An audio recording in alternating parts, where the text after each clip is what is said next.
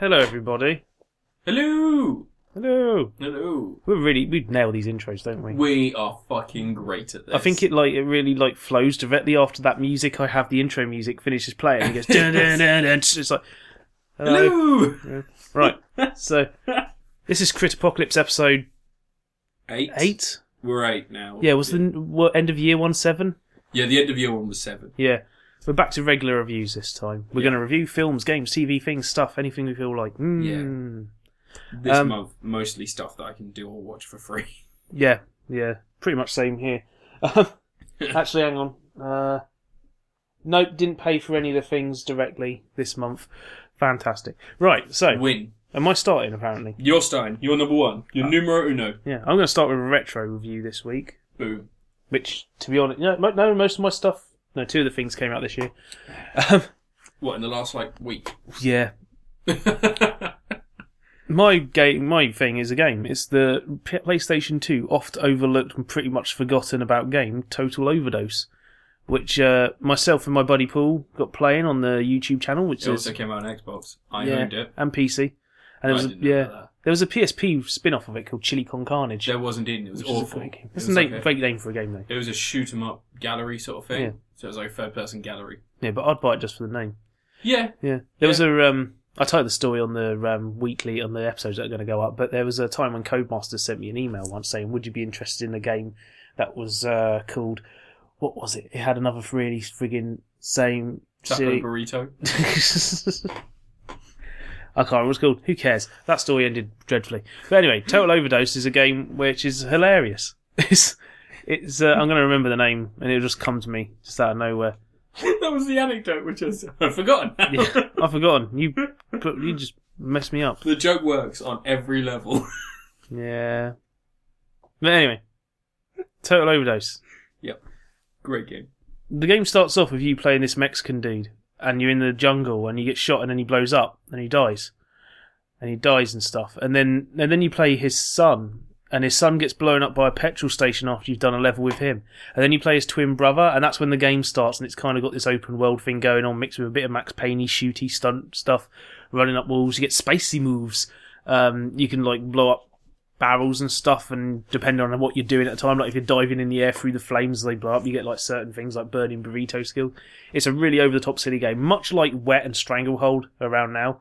But in open world environments mostly. You're free you can drive roaming as well, can't you? Yeah, you can drive cars and dive out the cars and drive tractors. And it's as broken as the game is, because it is full of bugs. In the first 20 minutes of the videos we recorded, twice had a character model floating in midair.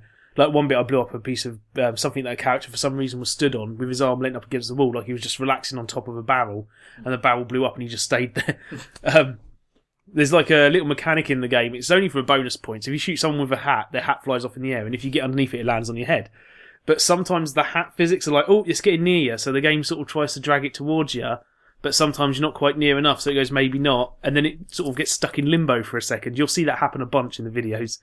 But the first time that happened, it happened when we were between episodes. But that game is a hell of a lot of fun. It's a massively overlooked little mess of a game. It came from I reckon that was around the time the Mercenaries came out, wasn't it? Yeah. So it was quite oversaturated around that time. Was it? Because GTA 5 was coming out as well around then. 2007? 6? 2005. Wow. Yeah, another one of those games using renderware. Yeah. One of the quotes on the back from oneup.com is pure money. Take this game to the bank. It is pure money. The discs are printed on dollar bills. IGN said, this game is on tequila and it swallowed the worm. They're not known for their humour, are they? No, IGN suck. Yeah. Alright, anyway, so I played the game as well. I played it on Xbox. I used to really like it. One thing I remember is the graphics are fucking awful. Yeah, they are very outdated. 2005, they were really they look like Grand Theft Auto 3's graphics, but Grand Theft Auto 3 came out in 2001, so yeah. But I enjoyed the shit out of it. It's really silly, it's dumb, it doesn't take itself seriously in the slightest. It's trying to do the Grindhouse thing before Grindhouse became a popular thing then, really, wasn't it? Was this the same game that came out and it came with a free copy of Once Upon a Time in Mexico? Probably. I think this was the game. Because it has the thing from Desperado, doesn't it? The briefcases. Oh yeah, that's the bonus the power. rocket launchers and stuff, We found out as well because there's a bunch of stuff that happens on our video between episodes. Because when we were playing it, I didn't have a memory card space and I couldn't bother to sort it out. But I figured it would at least have a checkpoint system. No, you have to save to the memory card. And we got about like 30 minutes into it, which will happen in the next part I'm going to upload. Yeah. And we died. And it restarted the entire game. So I had to start from scratch and play through to that bit, and then we carried on from there with a save space this time. I had to do the same on Deus Ex 2 on the original Xbox. Oh. That's a game you don't ever want to have to replay segments of. But yeah, there was a whole bunch of stuff that happened in between. Like the first time we managed to get a hat to land on our head, and we were like, why weren't we recording this at this moment? I should have just left it recording, but no, I had to restart. Have them running side by side. I thought it'd be smart to save hard drive space and record them separately. Nope. But yeah, that game's really fun. I'd love to see something redone with it. Like maybe if they just did like a clean up HD version of it, or maybe just a new game entirely. I don't think it did well enough to warrant it. Nah, that's the thing. Yeah, but it's one of those things where it's. You'd think that the studio that made this would be the ones that are responsible for Guacamelee, wouldn't you? Yeah, Guacamelee, that's a great game. That's a great game. I liked it. I remember it being really good. I remember I was with someone at the time that I really didn't like. Yeah. I hated my girlfriend at the time. As you do. But it was 10 years ago, so I was 16. So having sex with her and playing this game, it's a great time. Just have sex and then play this game afterwards. And you're young, so you don't weren't fall old enough asleep. to play it. It's an 18 certificate. When have age ratings ever actually come into question? Like, so many parents now, they'll look at a game and they go, it's naughty. For kids, it's a video game. No, parents think the age ratings are difficulty settings. I'm not even kidding. Really? Yeah, honestly, people think the rating system is difficult. Even if it's BBFC, they think it's a difficulty setting. Clearly they've never played Yoshi's Island. Fucking idiots, yeah. I'm still trying to remember the name of that game that was on that Codemasters thing. You're going to have Tequila Gunrise. That was it. Alright. Tequila Gunrise. That was worth it. I'd say that's pretty decent. Yeah, because I remember having the email and I was going through it and it said, would you be interested in a game called Tequila Gun? Yes. And I just didn't even read the rest of it. And this was before Total Overdose came out. They had one of the things on there was a game set in ancient Greece where you played as Jason and the Argonauts, and I was like, hell yeah, fucking yeah. That was an RPG, wasn't it? Yeah, it ended up being Rise of the Argonauts, and that was terrible. It's not a great game. It's alright. But yeah, Total Overdose, I'm going to give it a score of Spicy Move. You're going to give it a score of Spicy Move. I would give it the... You have to work out how to do the right text and get it on the screen looking right on. I'd give it the Mike Myers. The Mike Myers. I'd give it a Mike Myers. Wait, hang on. Mike Myers pre or post Love Guru? Well, see, this is the thing.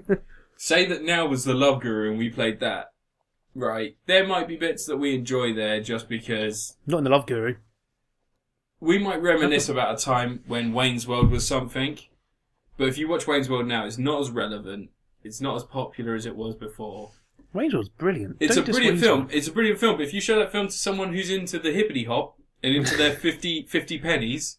That's why you show them CB4, if they're into the hip hop. What's CB4? Have you never seen CB4? Well, by my response to you saying CB4 and me asking what it is, I would assume not. Imagine it's got Chris Rock in it. It's like a parody of hip hop culture in the 90s about rappers. You mean Pootie Tang? Like Pootie Tang, yeah. But CB4's genius. Just watch it. Alright, I'll give it a try. But yeah, it's like that. It's Mike Myers. I remember him being really good, but if I was to watch him now, I would just think of the Love Guru. Yeah. And that's the thing. It's like an ugly counterpart to the stuff we've got today. We knew we went over this step. And we knew that this step is something that gave birth to other things, like I say, Guacamelee. Obviously, the Mexican Day of the Dead style stuff is an influence on that. But, it's something I could happily leave in the past and remember it just as something. I just want games that are games again, and that felt like a game. That felt like a big production game that's not afraid to be silly. Because you don't get that now, do you? Blood Dragon. Blood Dragon wasn't a big release game, though. That was a download content thing. Blood Dragon. Very good. Yeah, but it's not... I mean, I'm talking a big release. Speaking of video games, this is my turn now. Speaking of big releases. Speaking of download content. So, I have PlayStation Plus and a PlayStation 4. No, you got a game for free. I got a game for free! I'm going to talk about 2 free games this week. But anyway, I got a game for free. I got Infamous First Light. Oh, is that the... Question mark? I don't know if that's the name.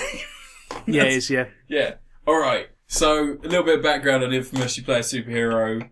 And before you had electrical powers, you were coal something. Mr. Generic Shouty Bald Man. Cole Porter. Who fucking cares? So anyway, you had electric powers, and over time you could get more powers like fire powers and ice powers and the power to be an obnoxious stereotype. And it was fine. It was a good game. A lot of people liked it. I had a go. It was alright. It's cool. It's fun.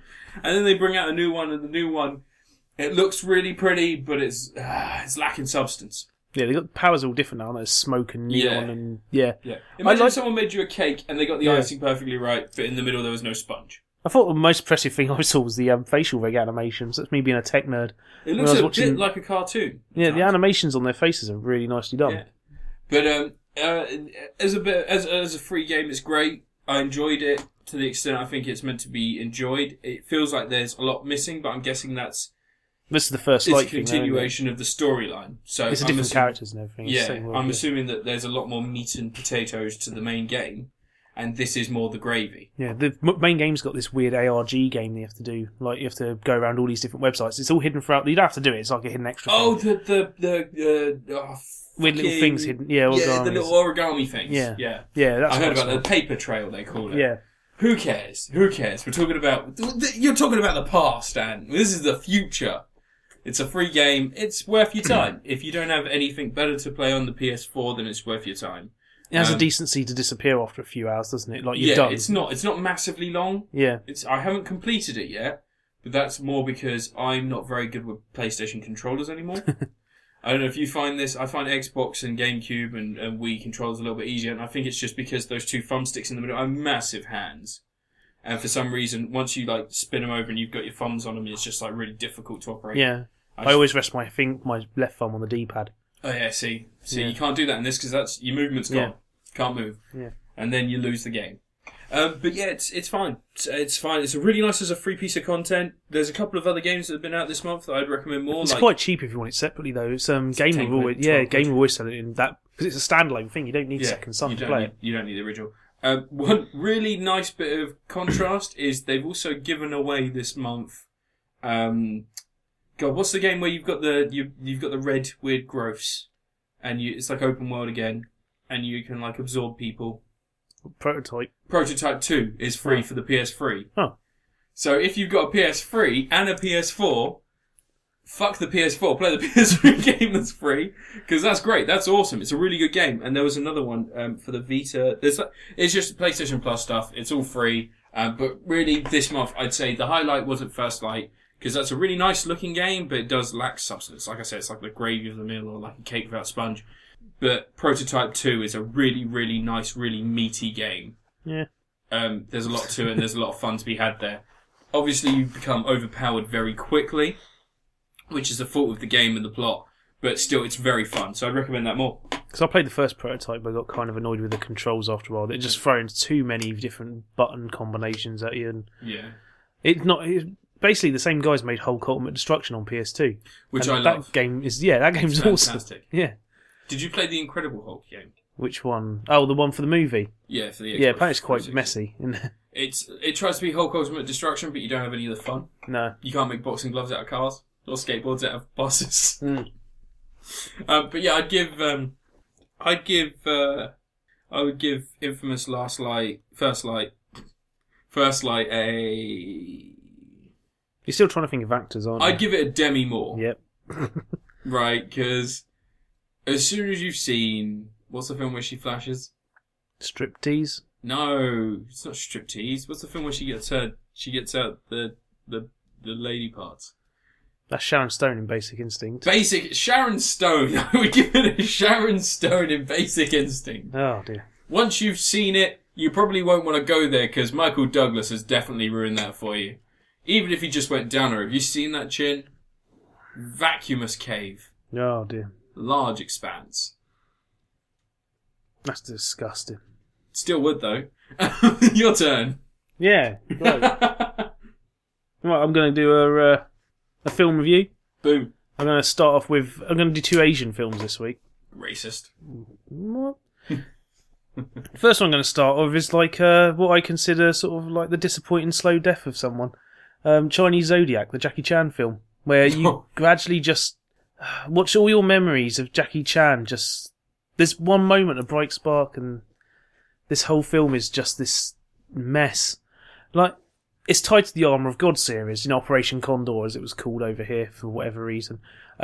Those films are amazing, like classic Jackie Chan films. Brilliant. The pacing of the fights, the way that, like, the combat in his fights. Like, if he was in a gimmicking situation, there's usually some sort of gimmick to his action scene, but it would happen because of where the story's led them.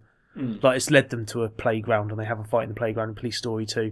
Or, the rollerblade sequence, the roller skate sequence in Winners are Sinners, and, which film was it where it's got the bit where he runs down the alleyway and the car's coming after him, he jumps up onto the wall? Who am I? That's also there's- where he drives. That's the same film where after he runs down the stairs, the woman pulls up in the Mini, and he gets in the Mini, and it's like a rally car, and she turns out to be like a rally driver or something. That film's schizophrenic. I don't like Who Am I? Who am I? It's a chef. But he's like, those films, they had a skill, and it's beyond like Jackie Chan just like happening to work with great directors or anything like that, and him happening to have like really cool ideas for stunt sequences. Like, he directed a lot of those films, and he knows what he's doing. He knows how to edit action scenes, which no one does these days. Shaky cam. Yeah, It's a secret to every it's action. the edits, man. Watch Every Frame of Painting's Jackie Chan and action comedy video. It's absolutely superb. Like a perfect explanation of what makes Jackie Chan's older films work. Chinese Zodiac has like next to none of that. There's one sequence in the film where it feels like the classic Jackie Chan, where they're in a factory where where the bad guy's is Oliver Platt, is making fake artifacts to sell at auction and things like that. And there's a sequence where he meets a rival of his. This is the first time he meets him, and this is an hour and a bit into the film. For some reason, they introduce a rival for him towards the final act. And they have a fight sequence where they're betting each other that they could beat each other up without leaving this sofa they're on. So they're fighting on this multi-piece sofa without getting off it, so they've always got one foot on it and they're bouncing around. It's like a proper Jackie Chan fight, creative idea, a fight that couldn't happen anywhere else. It only happened in that one location. And it's a really cool idea. And then that leads into a fight in a photo area and like a photography room, and that's got a brilliant bit where he jumps through a photo frame, throws a camera at the guy, and he grabs the camera flashes and Jackie Chan's pulling the pose in the photo frame. But that whole sequence feels like a Jackie Chan sequence. Yeah. There's a rhythm to the action. It all works well. Yeah. The rest of the film, he's got a rollerblade suit thing in the first 5 minutes, and you don't know what they've stolen or what they've done. For some reason, he's just got this suit that's covered in wheels, and he rolls down a hill, and there's loads of CGI, and yeah, the final sequence is a skydiving bit. He's an old man now. Yeah. That's He can still do that stuff, though. He can still do the fight sequences. Yeah, but he's risking his life more and more each time he does it. But it's just When you said- lacking it, man. When you said Oliver Platt was ripping off antiques, Yeah. I kind of thought of Knockoff starring Jean-Claude Van Damme and Rob Schneider. Everyone knows the greatest Oliver Platt film was Ready to Rumble with John Oh my Cusack. god, that's a great film! It's not a great film. That's a great I film! think you're overselling it. No, have you got it? No, God Oh, no. why have you not got that film? You looked over there as if you had it. No, you looked over there and then I looked over there. Why would I have Ready to Rumble? Because it's a great film! It's a John Cusack, not John Cusack, David Arquette. As film. David Arquette Yeah. and the short guy from Hawaii Five-O. And Zelda from Sabrina the Teenage Witch. Oh yeah, she's in it. Perry Saturn. Evan Goldberg. And Goldberg. Yeah, and Goldberg. Yeah, it's a terrible film. It's a great film. But That's a good wrestling match at the end as well, man. Don't pick on that triple film. cage match. Yeah, and his son has dental problems. Hilarity. Yeah. I want to watch that movie now. One thing with Chinese Zodiac though. Yeah. The version that's on Netflix is dubbed into English. Except for when characters speak Chinese specifically, or someone speaking French, or when they go to any other country where they're talking a different language. Here's the thing that bugs me. The film was obviously released in China originally. Yep. So they would have been speaking Chinese in that film. So when the character speaks Chinese and the other characters don't understand what she's saying because she's speaking Chinese, how are they having the rest of the conversation with her? Magic of cinema. But they're dubbed. It's not like Jackie Chan was speaking Chinese in the thing. I could get it if they were shooting in English because they're thinking international release because it's Jackie Chan's supposed to be his last big action film. Supposed to be. Yeah, there's a Police Story film came out the year after. Came out last year, didn't I it? saw that Police Story new 2. Police No, Story. that's the older one. This is Police Story 2013. It's a new one. But Jackie Chan doesn't have an action role in that. But well, not as big a one. He didn't even new Police Story. But this film just like confusingly put together. Like the story makes little to no sense. Action sequences end on a whimper continuously, except for that one forgery factory sequence, which is like pure Jackie Chan gold. This sounds upsetting. This sounds like watching a man descend into madness. It's like watching an American Jackie Chan film. Who am I? I don't like. I'm not a big fan of Who Am I. I think that's Australian. Yeah, no, it's that film's Jackie Chan going, I want this and I want this and I want this, and they're like, yeah, sure, have it all. I'm going to be a Native American in this scene. Hey, do you remember when Jackie Chan's there's a fight on top of a building in Rumble in the Bronx? Is it Rumble in the Bronx? Possibly. There's a Rumble. He has a fight on a lot of buildings. There's Rumble in the Bronx. It's a car park. Yeah. And he has a fight on top of the car park. There's a fight in a car park in Rumble in the Bronx. It's got the bit and he where goes to the top and he climbs down out through the levels. Yeah. And there's a car stunt bit where it rolls towards him and he runs over the roof of the car, jumps off and kicks the guy in the face. And how crazy is it that we live in a time where Kevin Bacon did the same scene in Death Sentence, directed by James Wan. Like Jackie Chan, one of the greatest martial artists from cinema in the last decade, like last 50 years, let's say, has been emulated by Kevin Bacon. He gets emulated by everyone now. A man who refused to listen. Even John Lithgow said, "Don't dance," and he said, "I'm gonna fucking dance." And then Chris Penn's like, "I want to dance too." And he's like, "Let's hear it for the boys." Yeah. And then they danced. And the message of it was, we're all Kevin Bacon. No, the message was that if you smoke, fight, dance through a factory, you will get the inspiration to smoke, fight, dance your way to victory.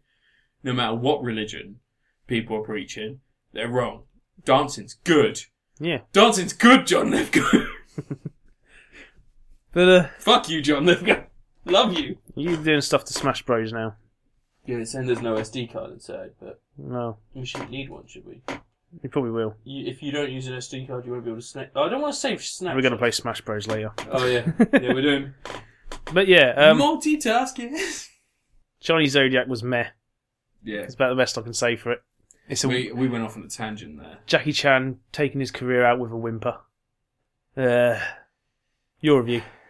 My next review, I'm super excited about doing one of these because I haven't picked which one I'm going to do next, but I'm super excited about talking about any of these. I'm just that kind of person. Energy is flying. This month, I saw The Hobbit 3. You can't tell at home, listeners, but I was making a facial expression that showed my distaste for this movie. It is shite. It is utter tripe. Where to start? We spoke about The Hobbit before, didn't we? Yeah, I'm not a big fan of the Hobbit. I can't get through Lord of the Rings stuff. I can get into Lord of the Rings, but I just like the films. I just struggle with. It's difficult. Yeah. I don't know why. I've tried. The Tired Man. I mean, I'm playing Shadows of Mordor, and I've played War in the North. I like those games. I like the setting. Just Aragon. Yeah. Anyway, so The Hobbit 3 is a continuation of The Hobbit 2. The end of The Hobbit 2, Smaug was flying towards the village. He's making his way. He was going to kill someone, or kill the village, or kill Stephen Fry. I wasn't quite sure. He's going to burn things. He was going to burn the shit out of that village. Stephen Fry in it? Stephen Fry's in it. He plays like the village. There's a sequence with Benedict Cumberbatch and Stephen Fry together. Yeah. Don't they play brothers in Sherlock? Who knows nor care. No. They play brothers. Stephen Fry plays his brother in the big screen one, and the small screen one is the guy from League of Gentlemen. Oh. Anyway, back to the story. So Smaug is flying towards the village. We come in on Smaug burning the village to the ground. All of a sudden, the bard, played by Luke Evans, he's quite a good actor. I liked him in Dracula Untold, or whatever it was. That was actually not a bad movie. I would probably recommend that more than The Hobbit 3. Anyway, he fires an arrow and he kills Smaug. He fires the arrow by resting it on the shoulder of his son and digging two sides of a broken bow into this building. And then fires it into the heart of Smaug. This sounds exciting. It's not. Don't look at me like that. Don't be excited. Smaug goes down. He plummets to the ground. He's dead. You know, and you'd think to yourself, wow, that was a short 15, 20-minute movie I just watched. What's happening? And then cue the actual movie. For about 40 minutes, we're told that the head dwarf named Thorin has too much whiskey. The whiskey settled on top of my Coke can, so I thought I'd sip it up. Yeah, bad idea. And it just it vaporised. So Thorin has become obsessed with gold and treasure and finding this jewel, which conveniently Bilbo Baggins has... Is it Bilbo or Frodo in this? Bilbo. Bilbo Baggins has pocketed it after seeing the madness in the eyes of Thorin, who is now claiming himself to be king of the dwarves because he reclaimed the mountain. Yeah. turns out that he made a promise to both the Elven King named Frongul, played by Lee Pace, and also the Bard, again played by Luke Evans, to give them treasures unto themselves to be able to lead their people and feed their people and help everyone and make sure everything was prosperous. And also just because they helped them on their journey to get to the mountain and save all this stuff. Also, to be honest, Luke Evans killed the fucking dragon. He deserves a fair bit of cash from those dwarven pricks. The king refuses to give it to him, so here comes the 5 armies, of which I could only count 4. But anyway, here comes the 5 armies. It starts off, the elves are there, they're like, give us our money! And they're like, no, fuck off! And then Billy Connolly comes and he's a dwarf and he's like, give us our money! Or let us through, we'll go hang out with our dwarven buddies. It's like, fuck off, no, the elves are here, they're in the way. And then come the people and they're like, give us some money so we can survive because we're dying sadly. And then, cue the orcs who come in, and the orcs are like, listen mate, we're evil, we want your mountain. It's like, fuck off, you can't have my mountain. And they all start fighting, there's some bats for some reason. Needless to say, most people die. Mountain's not saved for anyone. I think the treasure probably goes to the elves because they're pretty badass. And then that's the end of the movie. That's it. Bilbo goes home, all his shit's being sold by all these lecherous little fucking hobbits. I'll stop there. I'll sit in the sound and yeah, it's a shit film. It's fucking awful. It should have ended in the first 20 minutes. It should have ended in the last film. They didn't need a big battle, and the battle lasts an hour and a half. It has to be 3 films now. The need for a trilogy is greater than story requirements. You get tired. These are minutes of our lives you are sapping away, and I willingly went to see this against my better judgment. I made the journey to go see this. I don't have a cinema in my house, Peter Jackson. I don't have the ability to walk 5 paces down the road and find a cinemaplex. You don't get to hold the whole of New Zealand to ransom just to film a film series. The whole of New Zealand and kill horses, you bastard! You killed horses for the first Hobbit film, and that wasn't even very good. The lives of... Kill some actresses and actors, that's fine. But horses... They're not real people. They haven't done anything. That's mean. Anyway. Don't be D.W. Griffith, man. It was really shit, guys. It's really a 1920s film reference there, and no one's going to remember what D.W. Griffith did to horses. In all seriousness, the film is so hard to grasp any of the real reasons behind... The main character... Sorry, not the main character, because it's Bilbo, apparently. Thorin, the Dwarven King, played by... I know his name. Who cares? Fuck him. He gets over his greed, this illness. They call it like the dragon's illness, where he's obsessed with money and wealth. Yeah. He gets over that by having a dream sequence an hour before the end of the film. And he's like, come on lads, get in here. We'll save you. Come on into the base and you can have your... It's just pointless to have that fucking plot point if it's just going to resolve itself. I can't deal with plot points being resolved in a dream. It's just... Or even the point in the film? Information being given to a character in a dream. Like in Man of Steel. That's the thing though, like, he knocks down the thing and he's like, come on lads, we'll go out and fight the armies of both elves and dwarves are having trouble holding off the orcs. What are 12 fucking more dwarves gonna do? Well, they've got beards and they're dwarves. It's just pointless. They might be drunk, they might be really ornery. It's bad storytelling, it's bad filmmaking, it's pointless, it's redundant by its own conception. It's just, why? I know you want money, but come on now, you used to have artistic integrity. You remember The Frighteners? Hell yeah, that's the last time he was good. The Frighteners was a film that you could see drippings of Peter Jackson in. Mm. King Kong was a fucking photocopy of something he wanted to do a long time ago and screwed it up. And then all of a sudden you got The Hobbit and he's just basically fucking raped an accordion to extend its length. It's just, what is the point in making a 300-page book into what has to be roughly about 720-page fucking script? Yeah. What is the point? Why? How did you see common sense in that? I know you've got a story to tell, but tell the fucking story. Don't tell that story plus another story plus a story you've made up because you think you're better than J.R.R. Tolkien, the person who conceived these things you have bastardized. Just watch the Russian version of The Hobbit, man, the one that came out in the just read early the book. 80s. Just read the book. Use your beautiful imagination to enjoy a fucking great story. And it's done. The thing is, if he hadn't got those films made and started adding in as much of the other stuff as possible, people would just be going, oh, you've done The Hobbit now, can you do The Silmarillion next?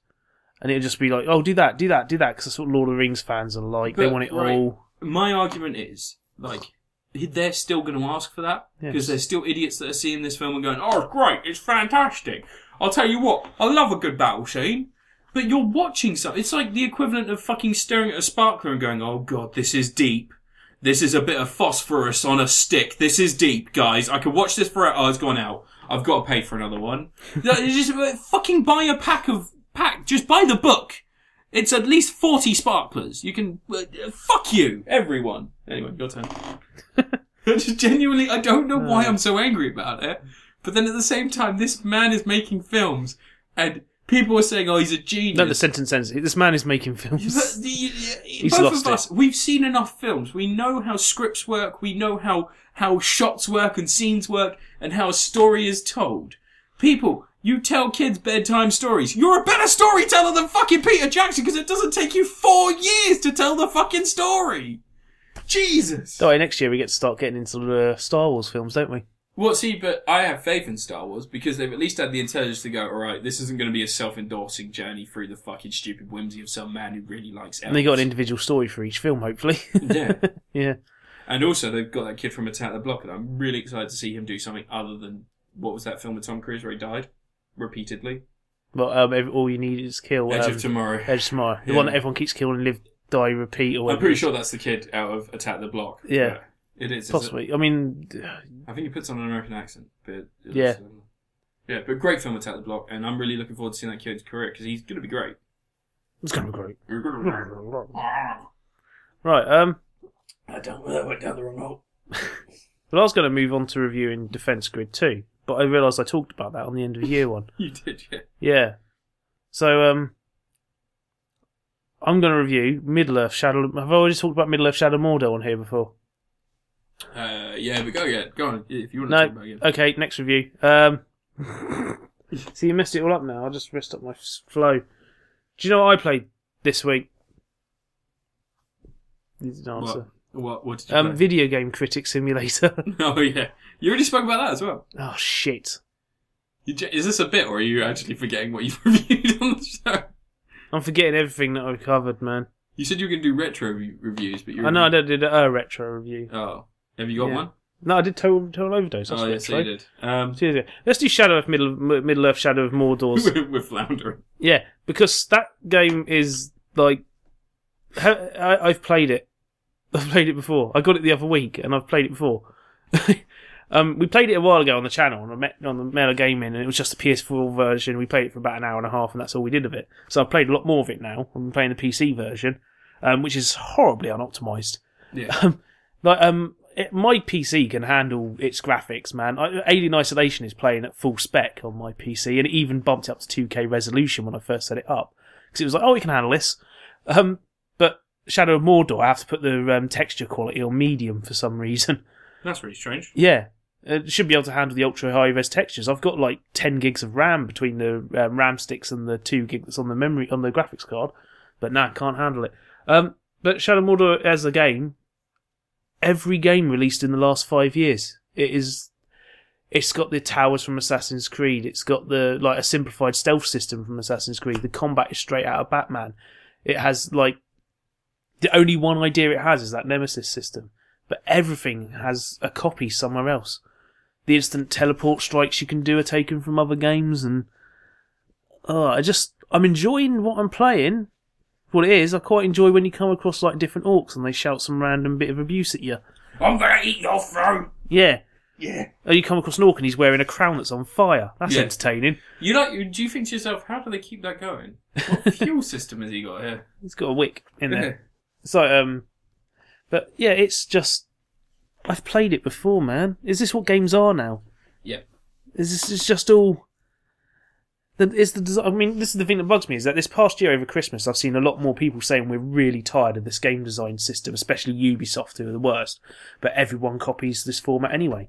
They always have... What else have you heard? Yeah, it's all been like that. That's why Far Cry 4 is exactly the same as Far Cry 3. That's why I love Papers, Please. That's why when Jim Sterling jokes about climbing towers in your car in the crew, someone goes, actually, you do unlock towers. And everyone's like, oh, shit. It's not even a joke anymore. It's just a fact of how games are designed.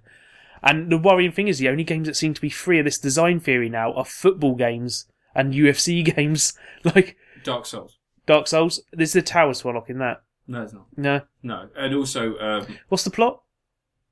Oh, you're an undead being they call a... Yeah, but what's your drive? Well, you have to unlock the 4 fires, Yeah. which are the 4 souls of the original keepers of the underworld. But what's the emotional drive for the field? There is no emotional drive. Was That's the there- point. It's difficult. There's not always a payoff. Like the 4. Is there no story about like someone being killed and you're out for? No, you are dead. I mean, you can't remember. your You've been previous killed. life. You've been No. made hollow. Yeah. That's fair enough. I'll let Dark Souls off then.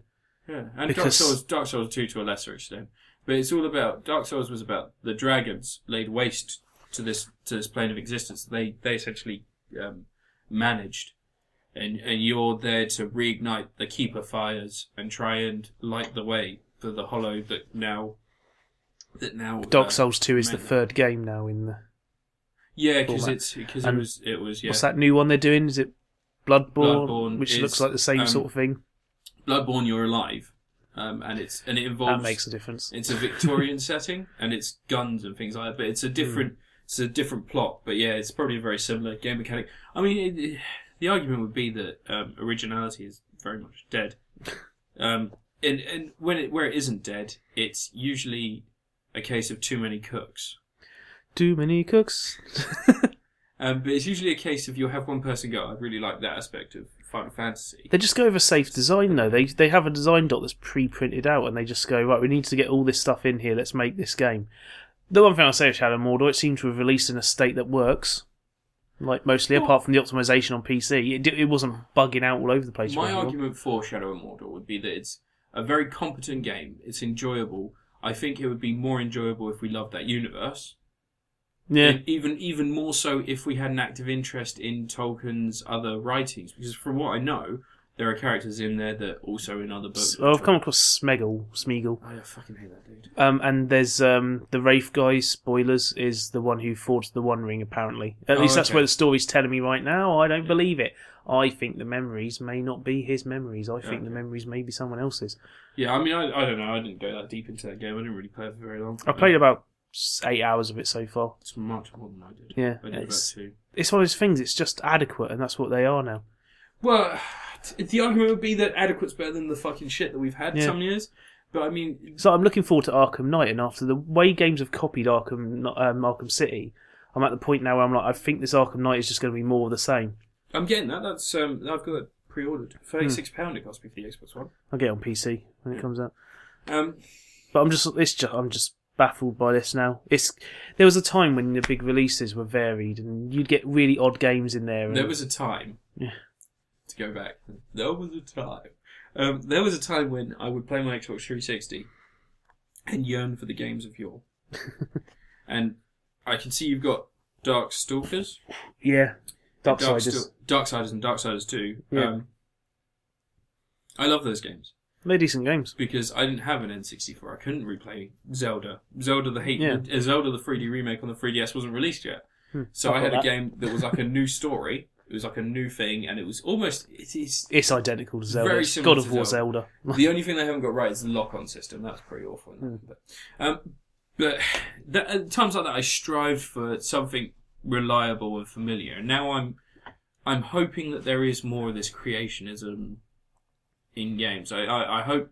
You remember Spore was touted as this amazing thing, and it was fun for a little while, but they didn't really think about the long game. But at least they tried. But at least they tried, and that was really exciting. When I heard about Spore, that was really exciting. I was young, so you only get... You got that... You wouldn't be able to buy the magazines when you were that old. You'd just look at the front covers or have a flick through whilst you're in the supermarket, and you'd find out about it, and you'd want to play it. And I never had a good enough PC. It was only until 5 years later, and I played it for about 10 hours, and I think that was 8 hours too long. And that was the problem.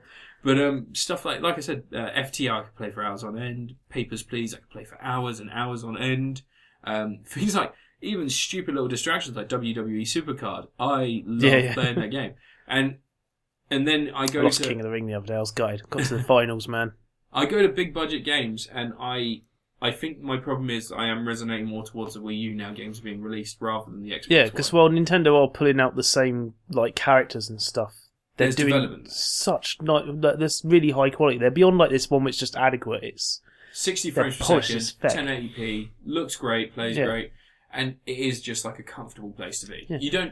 Have you watched the Game Grumps playthrough of Super Mario 3D World? No. Every single level's got something new. That's what Nintendo used to do on the SNES. Like, it's constantly throwing new ideas at you until you get to the point where you get to the hard versions of the levels, because it does a whole Rainbow Road type thing where you're playing through like fiendish versions of the previous levels, but they still chuck in the odd new idea here and there, odd thing to mess with you.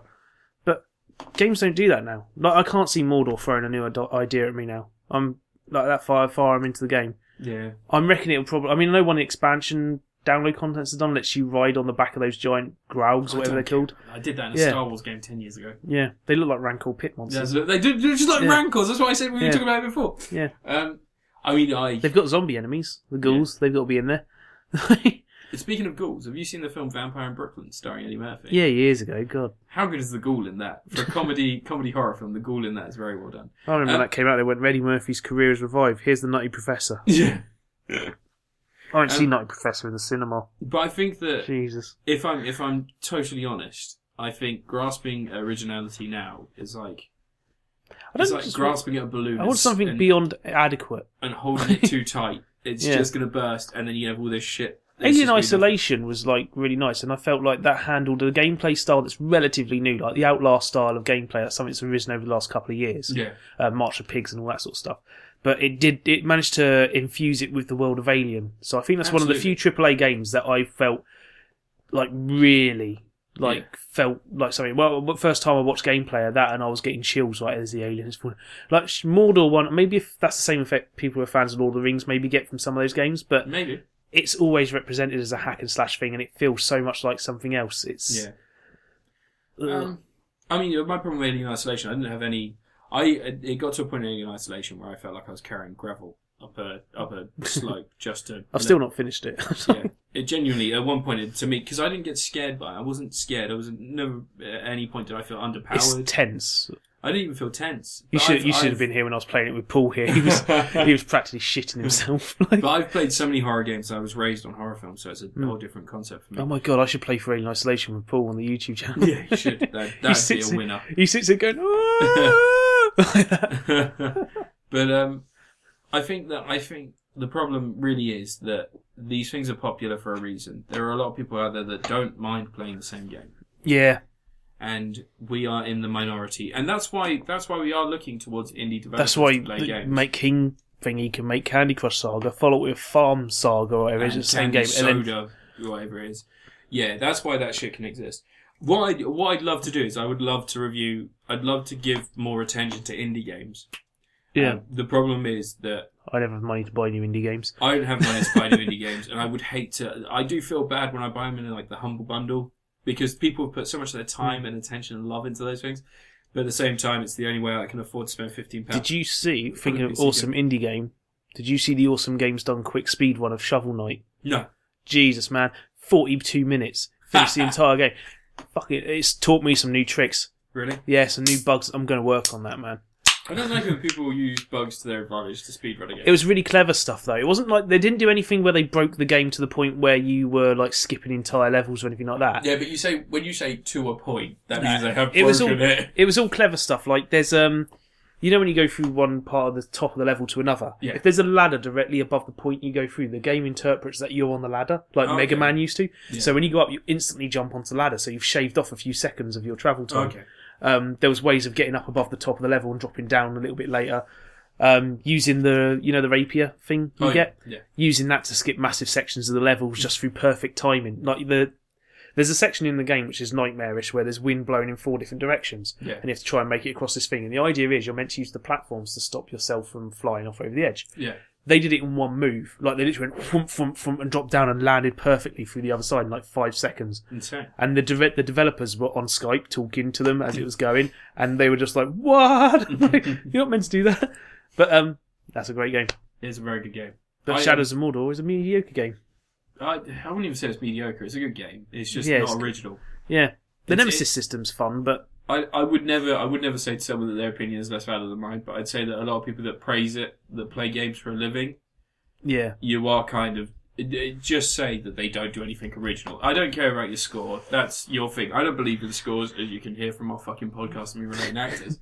But I didn't even score the last thing I reviewed. Yeah. So just just be honest. Like, I understand that Gamergate was a whole different issue when it came to games journalism. That was just sexist idiots trying to be dicks. But when it comes to game journalism, this goes to male, female, heads of magazines and things like that. Just have that little line, just say it's not original. But in the counter-argument to that, they'd have to put it every time they review a game. It's not so much that I don't care about necessarily a game being original. Yeah. I just want it to not be exactly the same format as everyone. I don't want it to be so transparent that it has the exact same So setup. you do want it to be original? Like, no, a game can still have like a Mega Man gameplay. Shovel Knight is Mega Man's gameplay. There were 6 Mega Man games. I've played 3 of them. There's so more than far. 6 Mega Man games. There's 6 of the original Mega Man games? Or there's 8? There's 7. Is there 7? And then there's 10 really if you count the ones they released recently. But I've played the first 3 recently, and they are hard. Yeah. They are not easy games. No. I'm not very good at them. But you can borrow concepts from elsewhere, but when every single game is doing the exact same thing, and it's so transparent, it's just literally, we've got to have towers to climb. You need a tower. Got to have a tower. Why is it always a tower? Why is it always some form of tower? Well, it's because they can make a big expanse, and they can put it in the distance, and you can see it looming over the edge of the horizon. It's just... I would like a Mad Max game that's What open happened to world. checkpoints you have to run with? There's a Mad Max game set in an open world coming out soon, made by the guys who made Just Cause. Oh, really? Yeah. This year. That's what's coming out. That's the game Yeah. that was on Amazon. Okay. What happened to checkpoints you have to run through in games? Oh, what you mean like... Like Mario, where you Yeah. jump through the... They became outdated when levels no longer needed spaces to load. When you Oh. could load an entire expanse, you didn't need that anymore. So they needed different ways Up of to making- high scores. People didn't want high scores. I want high scores. They wanted kill-death ratios. Oh, fuck that percentages shit. and such. But Shadows of Mordor. I'll play through it, I'll finish it. I feel it's unfair that we use that as an example in this when there's Call of Duty. Yeah. Have you got the whiskey? Yes, I've got the whiskey. Can I steal some whiskey? Have some grants. Thank you. Right, your review. My review, my number 3 review this week is... I've got whiskey on my mat thing, man. Oh. Oh, no. Mine is an interesting one this week because I started recently... I'm just going to quickly just throw a shout out to another podcast because they're never going to shout us out back, but I'm going to give them a shout out. I started listening to the podcast The Worst Idea of All Time, in which 2 gentlemen decided they're going to watch Grown Ups 2 every week for 52 weeks. And review it each time they watch it. And, You watch some sadomasochistic bullshit, man. I know, right? I am probably the biggest hater of Adam Sandler right now. I despise the man. Fair enough. I feel like a jilted lover. But Adam Sandler released a film called Grown Ups, which I despised. And then he released Jack and Jill and Grown Ups 2 and Blended. I saw both Jack and Jill and I saw Blended. Just a picture I'm just showing. People are going to be angry. That's Anita Sarkeesian at Notch's house. Oh, good for her. She needs some cheering up after that shit. So anyway, I watched Grown Ups 2 on the wings of propulsion that were this podcast. It was fantastically funny, and I felt these two people nailed it exactly. This film is a desperate bag of mean-spirited, hate-filled jokes that have no real reason or rhyme, and just shouldn't be aimed at anyone. It's a cruel film. One of the biggest issues I have for it is that they've invented a world where people's midlife crises manifest themselves in fantastically beautiful wives, incredibly rich and fantastic houses they live in. There's one person who is dating a lady who's a background character. She's incredibly hot, and she's in a few scenes. She's in the scene at this gym. She's like next to Mayor Rudolph or Selma Hayek. And she's then revealed to be the wife of a teacher there at the school that his kids go to, that Adam Sandler's kids go to.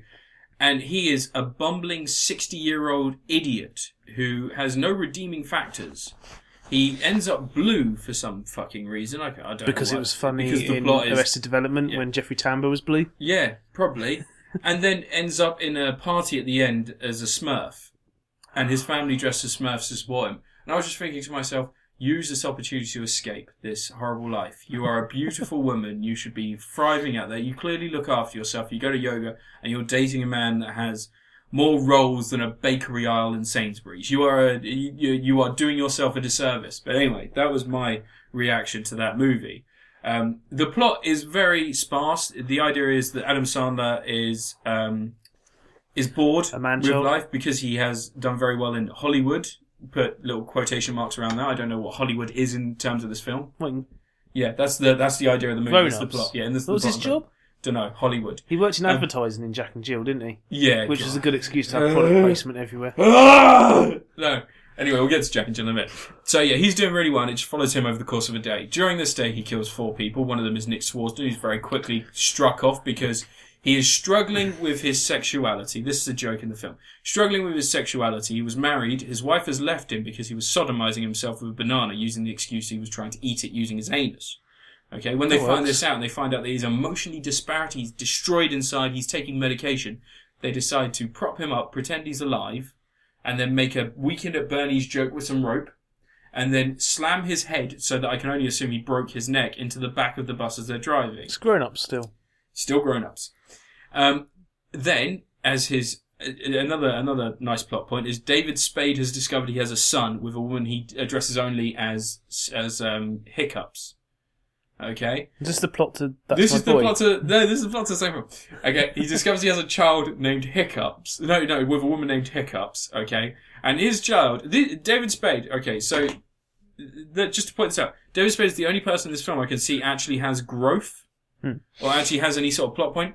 As the film goes on, he lies to his son initially because he's terrified of him, because he's this massive hulking gentleman. And I think there might actually be a subplot that David Spade has somehow made his dick deliver the super soldier serum into women's vaginas and wombs. Didn't you spot him in Captain America? Thus making this massive hulking man-child, who's also very good at fighting, but more on that later.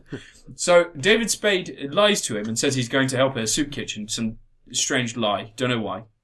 Son goes to school for the last day of school, even though he's only just turned up in town and hasn't enrolled in school. They've let this person who looks to be a middle-aged man into the school under the guise that he is a child for some... He's got tattoos, and they let him into the school. He's got tattoos and a goatee, and they let him in the school. They're like, oh, you're a kid. Come to school for the very last day of school, even though we're not going to teach anything, and there's really no point in you being here. Come in. And so he goes to school for the very last day, and later finds out that his dad was lying to him and becomes very upset. To which point David Spade realises that he needs to become a better man and a better father for this child, or he's just going to keep going through the cycle of abuse. Lovely. Now, that's not the only thing, and this is the thing that really surprised me. So at the end of Grown Ups, there's a woman who is transgender in town. There are many jokes made at her expense by Selma Hayek and Maya Rudolph and Maria Bella, and it's very upsetting because although I understand it's funny that a lady might have once had a penis, it's time to get over that. Like, America, come on, it's time, that's done. This is a film made last year or the year before, and they're taking the piss out of transgender people. It's just not fair. So, David Spade is revealed to have been sleeping with this woman. She's quite muscly. She's very, very strong. And that's another joke they make. And he is revealed to have been sleeping with this woman. More jokes coming from Adam Sandler and the crew. You know, these guys you're meant to like. That person's different to us. She's different. Yeah, she's different. She's a joke. But David Spade, at the very end of the film, he's at the party and he tells the woman, I want to be in your arms. I want to be safe. And they're together. And he hears snickering as he's holding this woman. He's embracing this massive, muscly woman. He's a very short man. That's another joke. Yeah, he's tiny. Yeah. I think that's another joke. And he over in the corner of his eyes, he looks over and there's people laughing and making jokes. And goes, I don't care. And to me, that was a nice little... Someone there had a little bit of a heartstring moment. Because I actually, for a moment, I was like, Grown Ups 2 has done something right. It's made a man who... It's so much the same thing that Sons of Anarchy did right in this finale. Because Tig ends up... I'm not going to spoil Sons of Anarchy as well as Grown Ups 2. Let's not do that. You've already said that Tig ends up. Tig ends up. Full stop. But David Spade admits his love for this large transgender woman, accepts that he may be mocked, he accepts the will of his awful, awful friends. Yeah, they're terrible people. And he just turns around and he says, I don't care, I'm with this woman. And it's lovely. And David Spade is the only character who does anything nice. Everyone else is evil. And there's a fight scene. There's a massive fight scene at the end. And one thing that I can say about Grown Ups 2 is they hired someone who knows about fight scenes. Because although a lot of the punches visibly don't hit, a lot of the flips and some of the more, technical stuff they do looks really good. Why does it come to the point that a film called Grown Ups has a fight scene at the end of it? Because Taylor Lautner is in it, and if you take his top off and you don't have a fight scene, you're just a paedophile. Oh. Taylor Lautner's just terrible. He's a weird looking kid, isn't he? But yeah, no, Grown Ups 2. Don't ever see it. Don't watch it. But do listen to the podcast, Worst Idea of All Time, because it's fantastic. I really, really enjoyed it. They did tell me not to watch the film. That's one of the messages they have in their podcast. But I had to watch it. You know, with Jack and Jill as well. I watched Jack and Jill because I was told it's the worst film of all time, and I actually just got angry the whole time. I never wanted to watch a man's descent into dementia, but after seeing Al Pacino, in that film, I can only assume that man needs to go to a hospital. There's something bad happening. He doesn't care anymore. He's getting paid. I don't think he even knows he was an actor anymore. I think he may be dying. And no one's doing anything about it. Remember me! It's like, oh god. And that film is just atrocious. But anyway, I after watching Blended Jack and Jill, I can only assume that Adam Sandler thinks that we're all butts of jokes. And if someone was to say butt to him, he'd probably giggle and go gay, and then he'd make a gay joke. Because he's kind of a cunt. Yeah. I think he's a cunt. But Grown Ups 2, if Grown Ups 2 was just about the relationship with David Spade and that hulking child that he somehow birthed, it would actually probably just be a mediocre comedy. It wouldn't be offensive. Would Rob Schneider be in it? You know what? Rob Schneider would be an improvement in this film. That's how bad it is. Yeah. I hate Kevin James. He made Zookeeper, and now he's done this. Paul Blart Mall Cop 2's coming out soon. Yeah, I know. Yeah, I can't wait. He works at a... Do you know the thing that annoys me the most about Paul Blart, and the thing that annoys me the most about Kevin James is Kevin James once made an attempt to be in a proper comedy film. I don't know. So did you see Here Comes the Boom? Yeah. Here Comes the Boom. He lost a load of weight. Yeah. And he really committed to the physicality of that role. He learned a few wrestling moves, and he did attempt. I felt like that film at one point was something different. Like it was a light comedy thing, but when Kevin James came on board, they were like, "Oh, you're gonna have to fall over now." Yeah, and like here's a Russian guy with a funny accent just because we're fucking idiots and we're racist. But Here Comes the Boom. He lost so much weight, and then he put it all back on. I can only assume this man is dying to make these films. He is fucking his heart. He wants to be the next Jonah Hill. But that's the thing. Jonah Hill at least almost got an Oscar. Kevin James is only going to get milkshakes thrown at him in the street or a constant what world do we live stream in of where, nut punches. Where Jonah Hill's a friggin' Oscar-nominated actor. He's also a racist and a bigot. Yeah. He's a homophobe, so who cares? Who was the other one that got an Oscar nomination that you just wouldn't believe? Channing Tatum did he? Channing Tatum I'd give an Oscar to. He's fucking awesome. I want to see the new film. He's in Foxcatcher. Yeah, looks really good. Yeah. Yeah, I read the history on that as well. But anyway, I'd give Adam Sandler's film Grown Ups 2 And Adam Sandler. Yeah. I've already got that head cut out from the other episode. I fucking despise him. I really do. He knows what he's doing. He was funny once. And Happy Gilmore, Billy Madison, no. Wedding Singer, Spanglish. Yeah. Spanglish. You can watch Punch Drunk Love. Punch Drunk Love is his only genuinely good film. Reign Over Me is fucking fantastic. And then Funny People. He knows when he's doing a good film because he commits to those roles. Yeah. But then he fucking does this tripe. He has enough money. What is the fucking point in putting people through this horrible pain? What is the point in him making it so there's another generation of twats walking the street going, I've got a decade of lady. You're a fucking idiot. What is wrong with the world? You ever watched 8 Crazy Nights? I actually really like 8 Crazy Nights. Fuck off. That's a terrible. It was a good representation of Jewish people handling Christmas. Yeah, but that's their Hanukkah movie, man. Yeah, it is a Hanukkah movie. Poor buggers. Can't they have a better one? Christmas Vacation. Just call it Hanukkah Vacation. Who gives a fuck? Kwanzaa Vacation. Kwanzaa Vacation. What was that accent at? There needs to be a Tim and Eric's Crimbus. That's what I need. I don't know why it's even called Christmas. I don't even know why it's associated with Christians, because it's a fucking pagan holiday. They've just What's it got to do with Christianity? Yeah, it's nothing to do with Christianity. So, yeah, you just reviewed whatever that was. Grown Ups 2. I just got really angry. I'm really sorry, people. Like, you're going to hear a lot of this. The more time goes on, the older I get, the more bitter and resentful I'm going to be of Hollywood for making this shit. Fair enough. I hope that one day they do give us the chance to... If they just gave us $100,000, we can make a film. And we'd probably make a better film than most of the fucking shit. Or we'd do what Tim and Eric did and just blow it all on makeovers and expensive yoga masters and stuff. And then have to quickly take jobs to pay off the debt. Alright. Right now, I've just come up with the plot of a movie I want Hollywood to make. No, that was the plot of Tim and Eric's $1 billion movie. Oh, right, yeah, no, I've just come up with a plot of a movie. You can help me. Should we finalise now? Yeah. Alright. We don't need to. We can carry on to the next Go one. for it. Alright, so just tell the story of a man who's going to work every day, and one day there's a building on fire, and he, for some reason, against his better judgment, runs in, and it turns out the only thing that's in the building is a dog. But he tells everyone that he saved a woman and she ran off into the day, and gives a false explanation of a lady that ran off into the day that he supposedly saved. Wait, isn't that Accidental Hero? No, that was the one about the plane going down and Dustin Hoffman not wanting to be a hero. This is a man pretending to be a hero when he didn't actually do anything. And there's like a media panic and they're trying to find this lady. And the lady comes forward and says she's that woman. And it's this man having to deal with this psychopath that is actually just a mad woman. It could be a sequel to that friggin' film with Sandra Bullock and Bradley Cooper. Oh, what? All About Steve? Yeah. No. Perfect, because she's a psychopath in that. Here's the thing though. He's the dickhead still, because he's the one who initially made up the lie. So he would still be the villain, and this woman would be clinging. And he deserves Sandra Bullock from All About Steve. Yeah, but I'd still fuck Sandy Bullock in that film. Because she just seemed like she had some sort of autism. Mental condition. She's crazy. Some sort of autism. And it's a horrible film. You know what? Sandra Bullock in Demolition Man. I would. Oh, yeah. Anyway.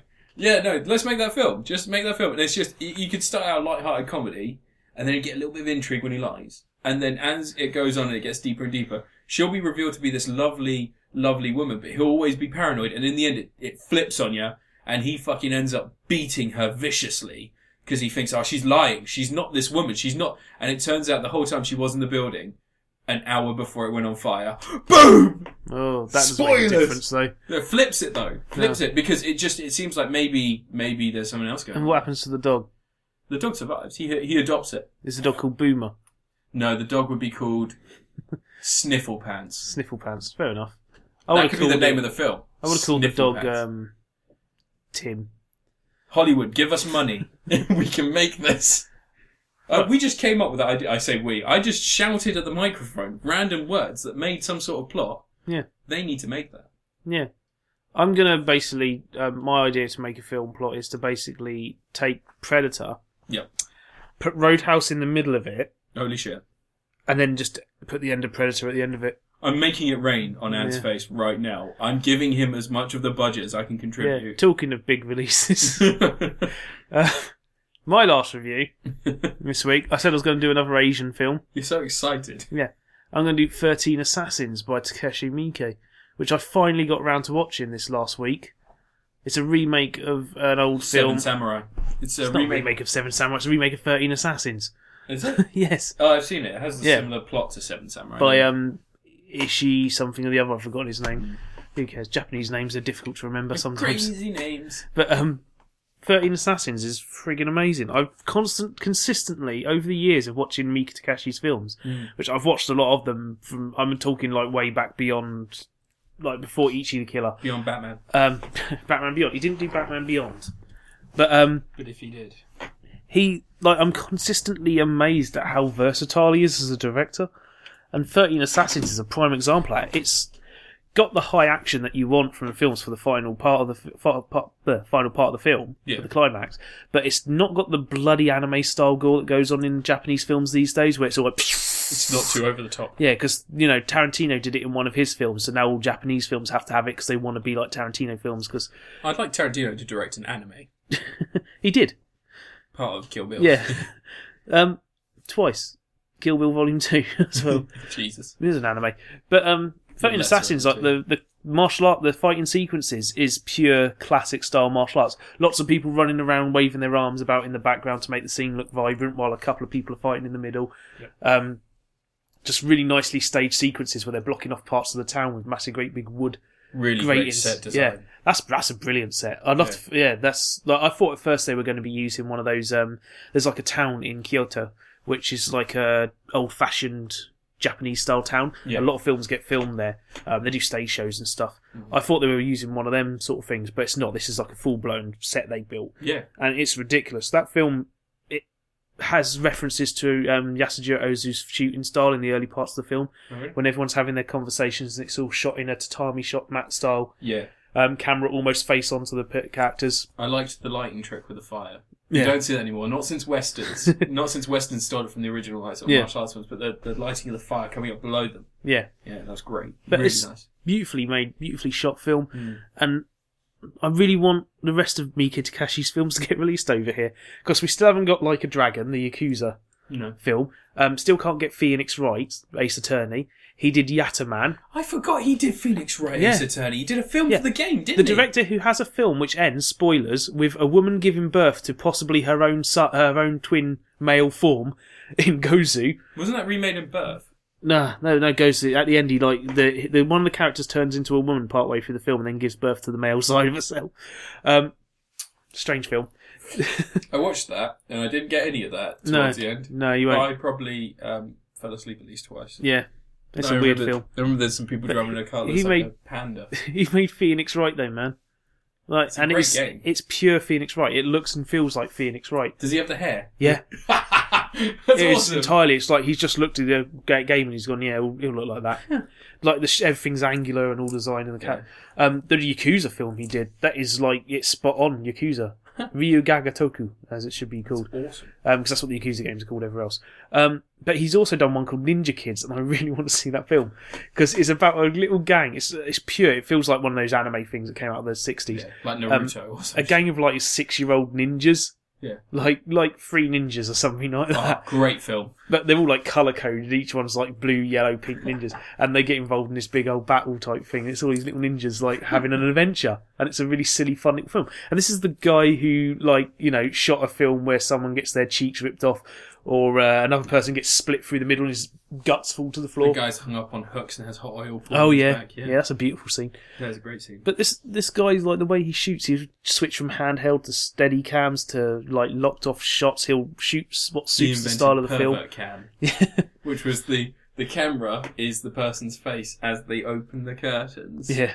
And then you see as if the camera is the eye of the person, and then you look down, so you go from the head down to a separate camera completely from the view, and it looks down and there's semen on the ground. Lovely. But that 13 Assassins, highly recommended. It's a really good film. Yeah, excellent film. I like the fact, like when... I might watch it again, actually. In most Hollywood films, like they have a set, it's all done, it's all built, and that's it.